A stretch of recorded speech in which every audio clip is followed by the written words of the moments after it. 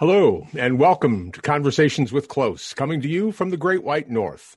I'm Michael Close, and I'm glad to have you with us. On this podcast, you'll hear interviews with magicians from around the planet.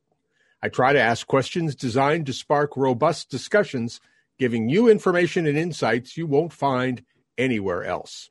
If you enjoy these podcasts, I hope you'll stop by michaelclose.com and check out the products we have available. And now, let's get into today's podcast. Hey, how's everybody doing? Michael Close here. I am delighted to have as my guest in this edition of Conversations with Close an old pal, a friend of mine for at least probably 30 years, I'm guessing. Eric Mead is not only a fantastic performer, he's a creator, he's an author.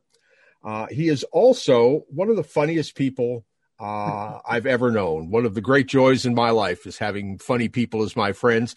Eric is one of the very few people who had a chapter named after them in my joke book, That Reminds Me, and is certainly responsible. As they say, when the tears of laughter ran down my leg, Eric was probably there. So, Eric Mead, how you doing? Good. I'm great, Mike. Thank you for inviting me onto your little program that I don't know anything about, but I assume it'll be obvious to me what to do.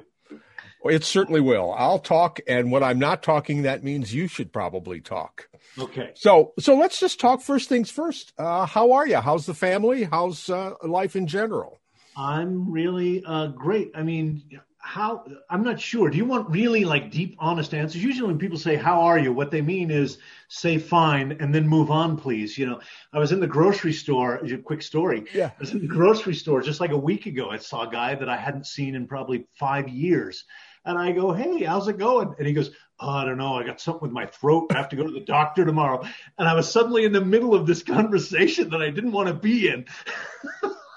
In that case, assume I don't really. I have physical things, Mike. I suffer from rheumatoid arthritis. It's acting up a little bit, but really, I'm fine. I'm really fine. My family's great, healthy. We're staying home in the pandemic, and everything's good. Good. I see photos every now and then of your daughter skiing, and I think that's just fantastic. She's great. 8 years old, and she can really ski. I think, and I'm not exaggerating, it'll probably 2 more years or maybe 3, and then I won't be able to ski with her anymore.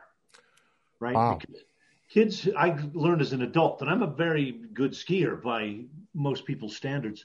But the kids who grow up here, I live in Aspen, who start skiing at 2 years old, you know, she took her first ski lesson when she was 2 years old. So by the time she's 4, she can ski. Now she's 8 and she can ski through the trees and in expert terrain. And she's, you know, pretty fearless because they're low to the ground. Right. And they're not fragile like an old guy like me, you know. I remember Dennis Miller when he used to be funny. He had a great joke. He had a great joke where he said, for me, skiing isn't an exciting series of challenges. I ski like a 50-year-old wage earner. You know, so even though I haven't reached that stage yet, I still ski pretty aggressively. But yeah, she skis like she's a little kid. You know, there was an interview that David Riggle did with David Roth that Riggle published in his most recent book, where they're talking about coin magic. Moment of silence for David Roth. Okay. The only sound you heard was the $50 falling from my knees to the floor. But he was saying that, you know, when he was young, that if you're interested in coin magic, you pretty much go from thieves and sheep into palming coins and things that require moves, because there is not much of a repertoire of self-working coin tricks. And that when you're young, there's a fearlessness there, and you don't really realize how difficult the stuff you're trying to learn is. So you just learn it anyway. So I think it's that way with skiers and gymnasts. I guess that's why they start gymnasts at 3 and 4 and not at 25. That's why the whole cardistry, flourishing thing is really not caught on with my generation. We all learned to do a Sybil cut from Kenner's book. We all learned that when the one that started it all was Kalusha's deck that goes inside out with 3 packets, right? Right. for me anyway, and I think for most people, that was the genesis of that whole thing. And then Kenner's cut, and then the butterfly cut that was in Carol Fox's book. And that was sort of, we all knew that, and it was like enough to be, and then Paul Harris is flipping the card back and forth. Right. And that was like the repertoire of enough flourish that you could show that you really had chops with cards. Yep. Now, I see these young, and I am not in the team that disparages it. I think it's awesome because I was a juggler, also being a magician. This to me is not related to magic. It overlaps a little. If you draw the Venn diagram, there's a sliver that overlaps because they both have to do with holding cards in your hands. Right. But one is very much in the juggling camp, and I love watching great cardistry and admiring it. So I'm really a fan of all that stuff, but you don't see a lot of people my age doing the real cardistry. And I think it's because, it's thousands of hours of sitting there, and I've already got a repertoire of material that I'm doing shows with. I just don't need, anything more than a Sybil cut to make the point. Exactly. The good news is that in 25 years, there will be a bunch of people your age doing that stuff. Of course. As I told Dan Buck one time, he was saying all of the things that cardistry has done good for magic conventions. And I said, and you forgot one other thing. Now magic conventions are full of like attractive young men and women. Men and women, right? Because cardistry sort of cuts across. And exactly. Magic was always a boys' thing. And then you'd have the sort of mousy sort of the women who were liked magic but weren't really magicians. That's all changing also. But the cardistry, if you go to those cardistry conferences, they're like men and women, young, and they're all good looking and charming. And they're not the Star Trek fans that we grew up with at magic conventions, right? Well, I had a weird memory of being at a magic convention, and there was actually a Star Trek convention in town. We're in the lobby doing stuff, and James Doohan comes walking by. And it just went, wow, there's an overlap. That's pretty weird. So you're doing Zoom shows. Let's talk about this a little bit. The matter is, most magicians know who James Doohan is, not just Scotty. They know the actor's name because we were all nerds growing up. Of course we were. Well, I am doing Zoom shows. Yes, I am. Well, it's. In fact, you're looking at the set. I mean, it's a little more elaborate when I'm really doing the show, but this is basically it. My little table, my curtains behind me, my little side table with some things on it. And so how was your experience with this? It presents certainly, a huge number of unique challenges to those of us who have spent most of our lives working for people, Yes. 3 or 4 feet away from us. And the skills that we develop by doing that, for the most part, don't seem to transfer quite so well through a computer. I haven't talked publicly about any of this at all. I have a group of friends, my little coterie of advisors and friends who I talk about stuff with, who have been with me on the evolution of this. But if you're actually interested, I can tell you a lot about it and my conclusions about it. Sure. In the very first place last spring, I was one of the people who said, Zoom shows are stupid. It's a bad idea. Magic is meant to be live. Doing magic on TV was always once removed.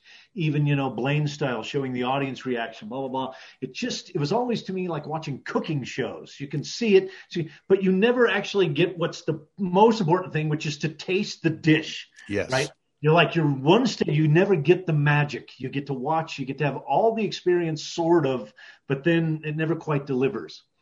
And so I was sort of dragging my feet. And then a friend of mine, business friend of mine, said, hey, I'm doing a cool thing. I'm going to have a bunch of friends. We're doing a blind wine tasting nationwide. I'm sending out a bottle of red and a bottle of white to 20 people, all wrapped in paper. And then we'll get on a Zoom together and we'll open these. And then we have a sommelier coming on. He's going to guide us through a blind tasting. And I thought you could come on at the end and do a magic show. And I said, this is a terrible idea. I'm not doing it. And he said, what if like one trick? And then you get to be part of the wine tasting. And this is like a serious wine guy. So I would like to have these bottles of wine. So I agreed. I said, okay, I'll do one trick at the end of your wine tasting. And then I'll get to participate, right? This was how I stepped into the Zoom venue. Yeah. And so I started thinking about visual things I could just do for the camera that would look nice, magic. And then maybe I could do an interactive thing, like everyone at the time, even before, but Zoom certainly brought it into stark relief, was doing Woody's 4 cards you tear in half and do all the stuff with, and you end up with a matching halves somehow. It's a great trick. You probably all know what that is. And that was the trick that brought me to the realization. I said, that trick, the Zoom Woody's trick, tearing up the cards and doing it, is actually improved by doing it over Zoom with people all over watching, doing it at home with their own stuff. If I do it for you live in my living room, it's one thing and it's a good trick, right? But if 20 people are doing it and they're in New York and LA and Florida and North Dakota and Colorado and California, and it all happens while we're doing it on camera, well, it's actually, in my view, it actually is a better trick. And so that was the little putting the chisel in the safe that sort of gave me, maybe there's a way into this that's interesting to me. Maybe I could find more tricks that are improved by doing them in this format.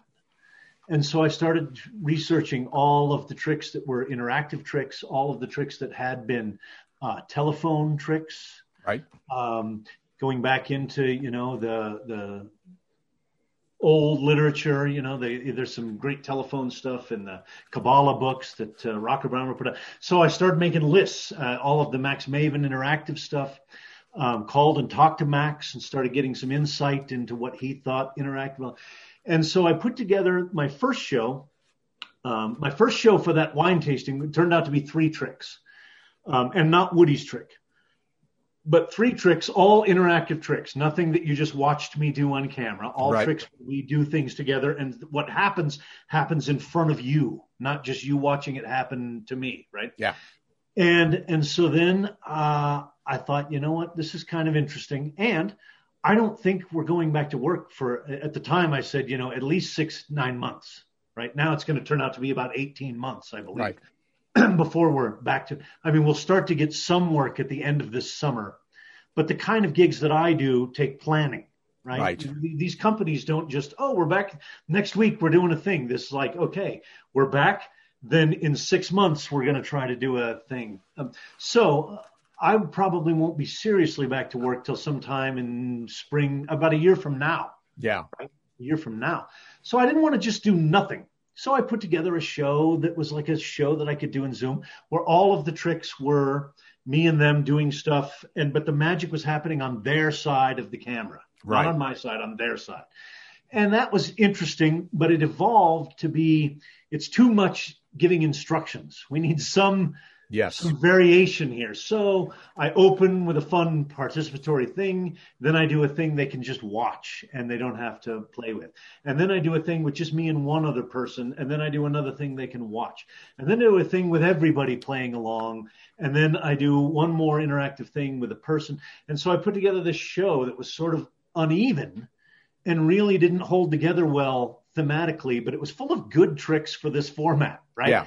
And since I don't have any place to test drive it, I just put it together and I do it. When someone hires me, I go, yeah, this is what I'm doing. Sure. You just have to be okay with the fact that this isn't, this is not the best you could do, but you're learning. And so the idea is to try and do as many as you can to fail rapidly so that you can learn from it and get better quickly, right? Yeah. So I was early on in May and June, I was doing shows for free for anyone who would, friends of mine, hey, get your family together. I'll do a show for you. And then I was taking bookings when I could. And so I started building this show. And at one point, I got deeply into the tech part of it. And I had 3 cameras set up and lights and a pedal switch so that I could switch from camera to camera without having to reach out in front of me or type like this. And then I would talk to people about the shows and their experience.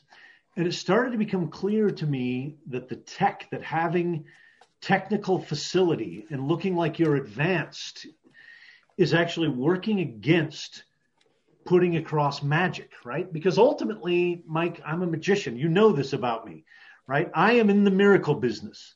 All the jokes that I do, all the bits of business, all the showbiz entertainment stuff is hopefully, in my view, in service of hitting people with really impossible things so hard that they have that experience. Right. The oh my fucking God, what was that? I don't believe it. Can't breathe. Right. Magic. Exactly. Right? So it turns out that in the Zoom, that in this environment, let's call it, it's possible to put across some moments. I don't have a whole show full of them, but I have a couple of moments in my show that really are, wow, amazing, where people out there watching have the experience that they just saw something genuinely impossible. That, right? Nice trick, amazing. I don't know how he's doing it. And then all of a sudden, wait a minute, that's not possible. And I have two moments like that in my show. Very proud to have two moments like that. Fantastic. Yeah. Absolutely. But if you also have tech where, this curtain behind me is not real, for example. Right. And if I move too quickly, or sometimes if my hair gets in the light, you'll see a little green edge. So I actually have to address that. This is the set that I use. But I actually, at one point in the show, change, and I'll do it for you right now. I change to let them see for a second, what's actually behind me. And I talk about why I have this instead as part of the show, so that when they're watching the show, they don't go, oh, there's some sort of digital effect. Oh, that's how he's doing this, right? Yes. I just go straight out. And so I no longer have multiple cameras. It's just this view the entire time. I no longer move my camera down to do tabletop stuff. I've made it so the camera never has to move. If it does have to move, I'll actually reach out and you'll see me tip because the idea is for them to believe I'm exactly like them. I'm just a guy with a laptop, and what they're seeing looks exactly the same as if they were sitting there at the table with me, right? So this became like the guiding aesthetic of my Zoom show.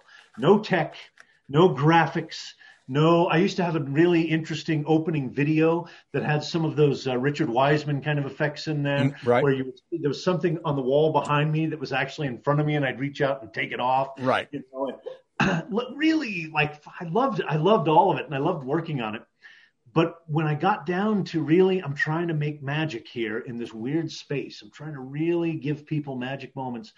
They already don't trust this frame and a camera. So everything that I can do to make it seem like just a guy with a laptop, just like them in their office, is better for what I'm trying to do. And the one thing that goes with that is I actually am really savvy at using the Zoom software, right? I can zip around.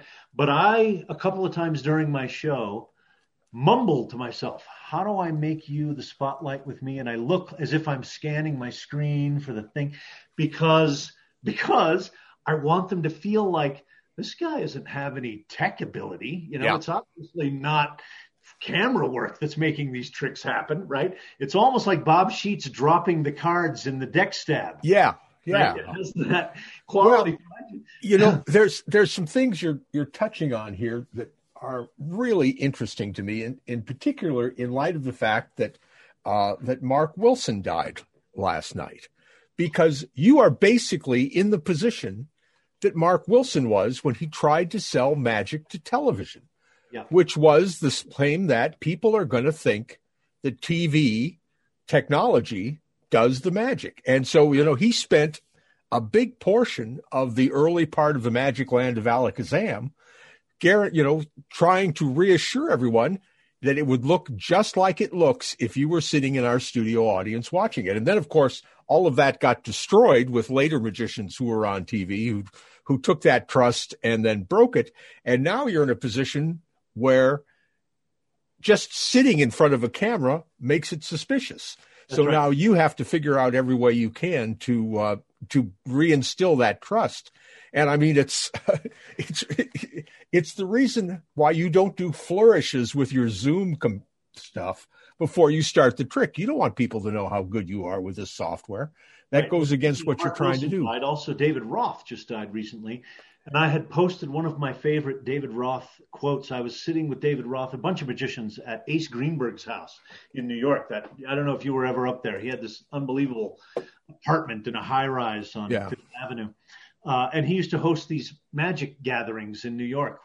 Ace was a very serious amateur magician. Yeah, I met him one time. Yeah. He started out publishing with Kaufman. It was Kaufman and Greenberg, et cetera, et cetera. Anyway, I was up there with David Roth one time, and David showed me an amazing magic trick that used roll downs, and he rolled the coins across his hands at one point. It's like a spellbound thing. It was really great. And then he said, this is session stuff. You would never do this in a real show, though, because it reveals your greatest secret, that you have skill. Right? And that's so different than the way most magicians think about their work today. But yes, going back to the TV, this Zoom interface is really, really interesting. And I don't think anyone has solved yet how to actually do magic well in this format.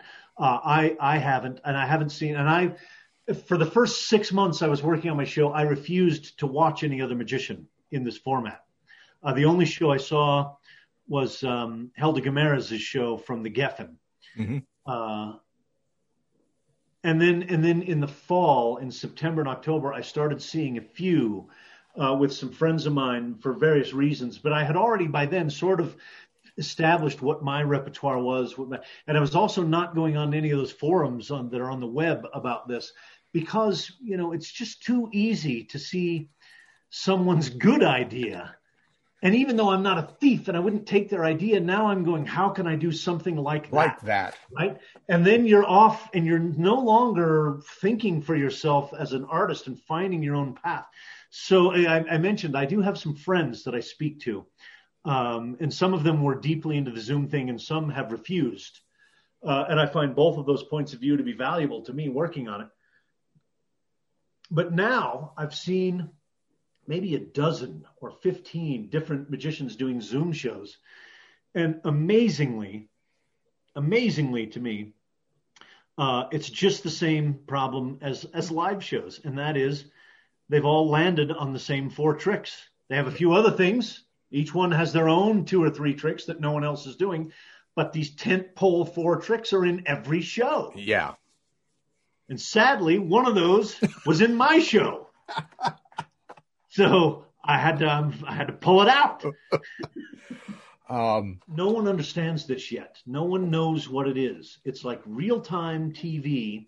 It's like watching TV, except you can actually talk to the guy on TV and he'll talk back to you. Right. Personal. It's like this weird amalgam of a personal show and a TV show with all of the problems of both and not a lot of the advantages of both, right? It's weird. However, I have likened it to the earliest days of television, the late 40s, early 50s, when TV was putting a camera on a soundstage and having the performers do just like a play in a theater to a live audience. And the camera was just, it might pan back and forth. It might tilt, but there was no sense. Like even the worst low budget piece of crap TV show today on a nothing cable channel has 6 cameras that are moving in and out. And there's close up and distance and a 2-shot here. And now we're going to do an establishing shot of the outside so that we know where we are inside this building. And it's like, this is just part of the language of using cameras and television. But if you look at early TV, it was all just like a static camera and people standing shoulder to shoulder with their faces sideways like this, talking to each other. And that's what I think Zoom is right now. Yeah. It's this, no one understands the medium. And we don't have our Ernie Kovacs yet, right? No one has gone, here's something no one's thought of and doing something amazing. So I think that all of that is available and going to happen. Because I believe that even when we go back to live work being the bulk of our work, this isn't going away. No. Too many companies have learned that this is actually useful to them and inexpensive to them. And they're going to continue to have a lot of their stuff that they used to do in person in this way. Yeah. And so they'll want, at the end, we could just do a 10-minute drop-in with the magic guy or, have some sort of entertainment or something. So this will always be, I call it an arrow in the quiver, right? Yeah. My Zoom show will always be one of the arrows in my quiver. It's my hope that it'll be a sliver because the fact is, it is a poor substitute for being with people in person. Exactly. Doing magic. Yeah. And being able to do that. I I will tell you that, we did a season 7B in October. We recorded it in October. It's starting to air now. And the Zoom technology has been really a game changer in terms of preparing the acts for Fool Us. Because, we used to I would try to do some work with guys over Skype, previously before Zoom became a thing. Right. But everything that we used to do in the Belize room, which is that first rehearsal room you went in, to do your thing, we did over Zoom. And we could do many of them. So it wasn't just one visit with the producers. If there was an act, maybe a young person that we were trying to, move along and ramp up the performance a little bit, we would do many Zoom calls with them. And why was Zoom superior to Skype or FaceTime? I think it's only because Zoom allows a lot of people to be on maybe Skype does that too, but it seemed like Zoom was the medium of choice. I still do a lot of stuff on Skype. I don't have an iPad or an iPhone, so I can't do FaceTime. But I know that I say again. Okay, Boomer. Yeah, thanks. I got to hang on. One of the squirrels in my desktop here died. Hang on. Is Windows XP still a good operating system? But and then I did all my work on Fool Us from here in Canada. So you're actually hoping you never have to go back to Vegas, aren't you? Yeah, pretty much. I can't go back to Vegas until the United States gets it under control because I can't get medical insurance, which is a big deal for me. I don't know what you mean by that. You can't because why? They won't sell it to me because the United States doesn't have COVID under control. Oh, so got it. Yeah. No. I thought you meant you had some underlying health issue that's so dangerous. The United States won't allow. I got it. COVID. Yeah. COVID. Well, you know what? We're starting to get inoculations. And, I think that's fantastic. That's fantastic. And I'm 2A, right? They're doing 1B right now, which will take about a month and a half, and I'm next. Perfect. I don't know when we get ours here in Canada. Whenever the United States is done, then they'll ship some up to Canada. We're your poor sister. And we hope the winter you have dual citizenship. You don't have to. Yeah, I can do what I want. So let's talk about, and this is one of the reasons I wanted to talk to you, because you will be able to provide our listeners with insights. A few weeks ago, I spoke about Paul Harris. Somebody had asked about what Paul's legacy and how he would be sort of ranked in the history of people who come up with stuff. And I assume that everybody who's listening and watching this knows, but Eric was the co-author of the Art of Astonishment books. You want to tell us a little bit about how your participation in that came about? So first, let me say that when you posted that you were going to have a talk on your channel or whatever about Paul Harris, I got all excited and I jumped in there thinking, I didn't realize what that was, right? I didn't realize these were just 10-minute check-in with my fans and 30 people will watch. I thought this was like you were going to do a lecture or a thing, and I thought I'm going to come on and I'll sit in the comments and like add color while he's doing this. And so I got all fired up and I added a few things and you were like, okay, that's it, goodbye. I was like, yeah, they're not. I do get more than 30 though, so that's good. Okay. Well, I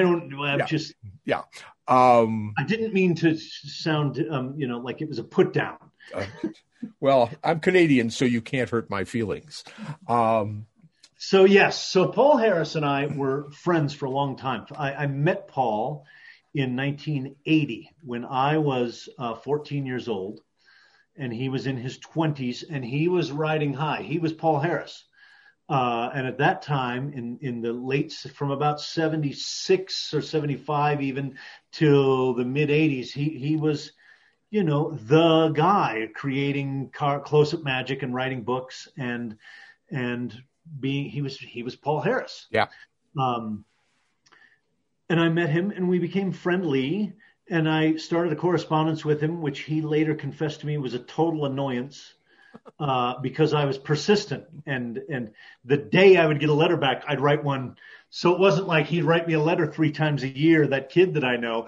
It was like, I'm trying to be pen pals with this guy, because I was, I loved, I could describe myself at that time. The magic that I loved was like the classic Stars of Magic, Di Vernon Book of Magic. That magic was what really appealed to me.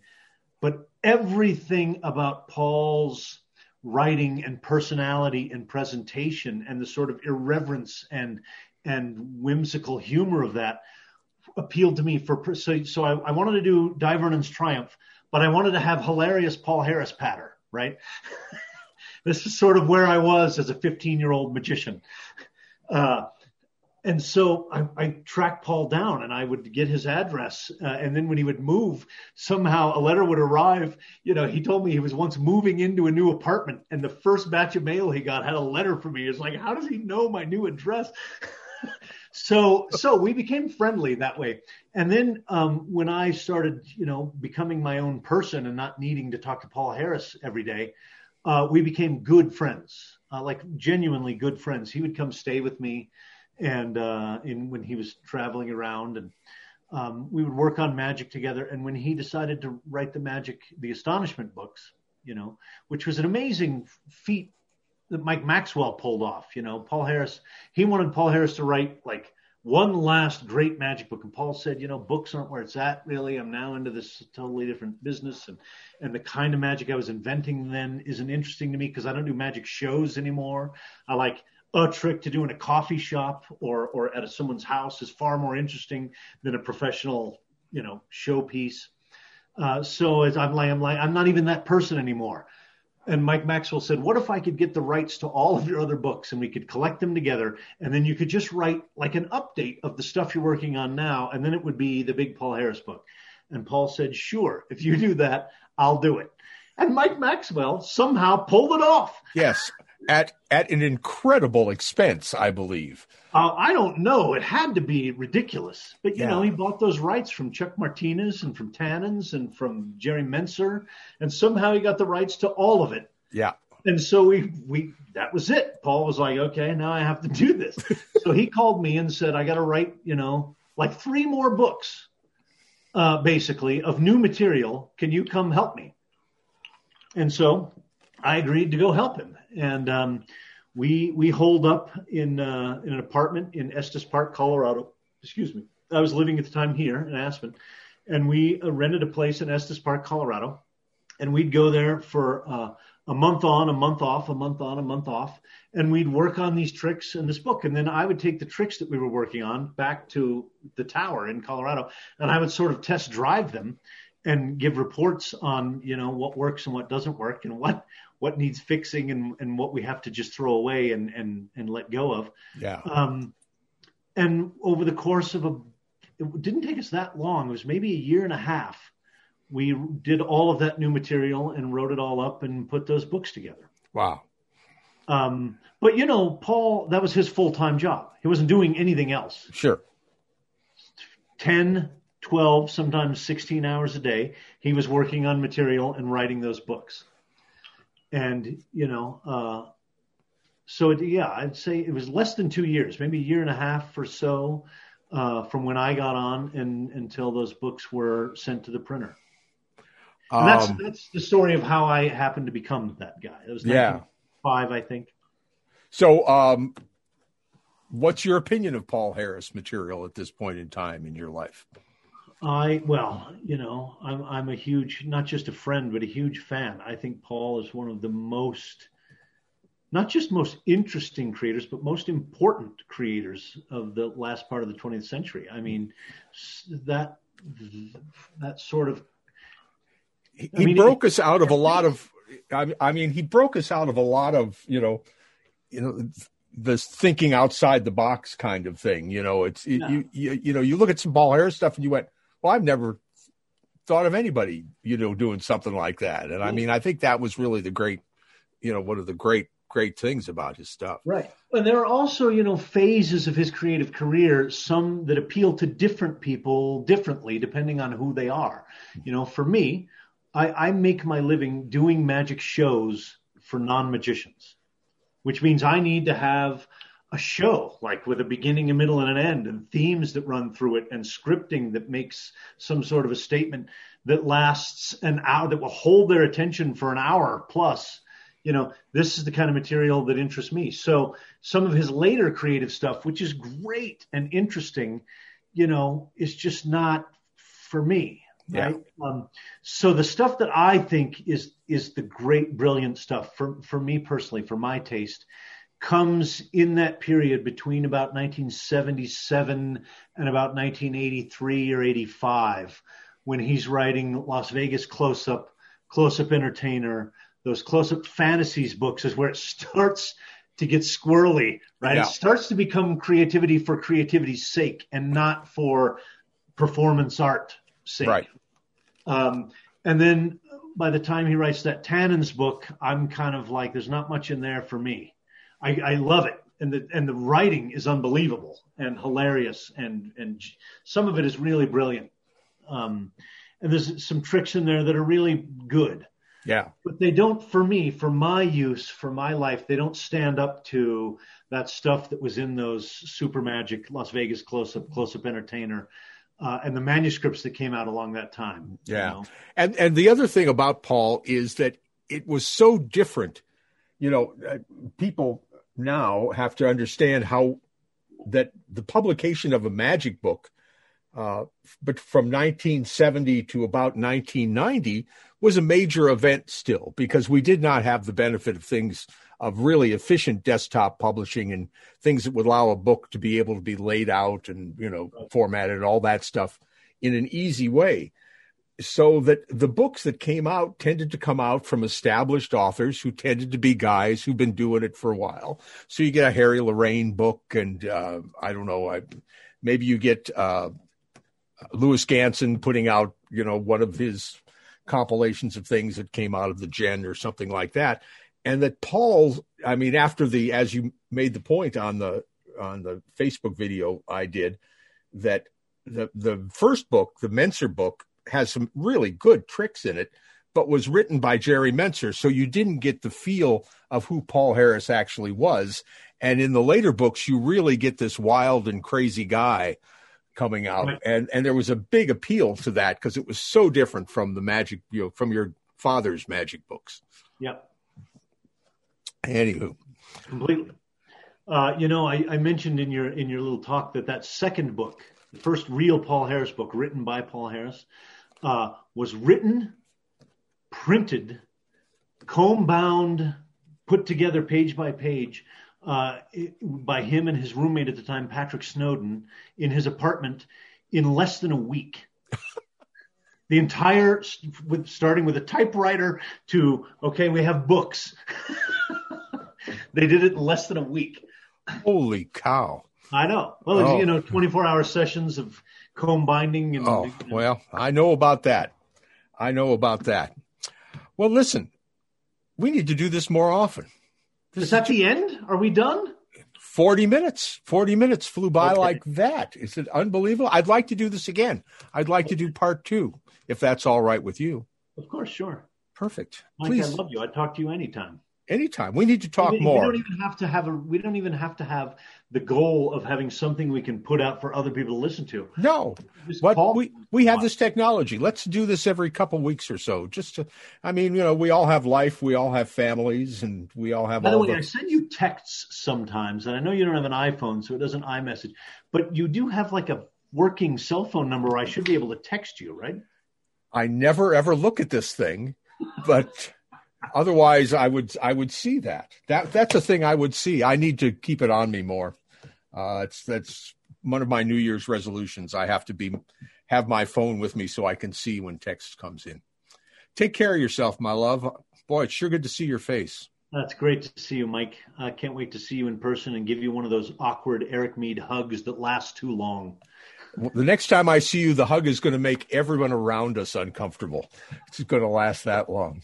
Be safe, my pal. Thanks very much, Mike. Good to see you. Good to see you. Take care. Bye now. Bye, everybody. This has been another Conversation with Close. Thanks for listening. If you enjoyed the podcast, please be sure to tell your friends. Like us on Facebook at Michael Close Magic. Follow us on Twitter at Mike Close Magic. And visit our website, which is michaelclose.com. If you'd like to help support these podcasts, you can do that at anchor.fm/Michael Close. And that way we can continue to bring you high quality content. So until next time, so long from the Great White North.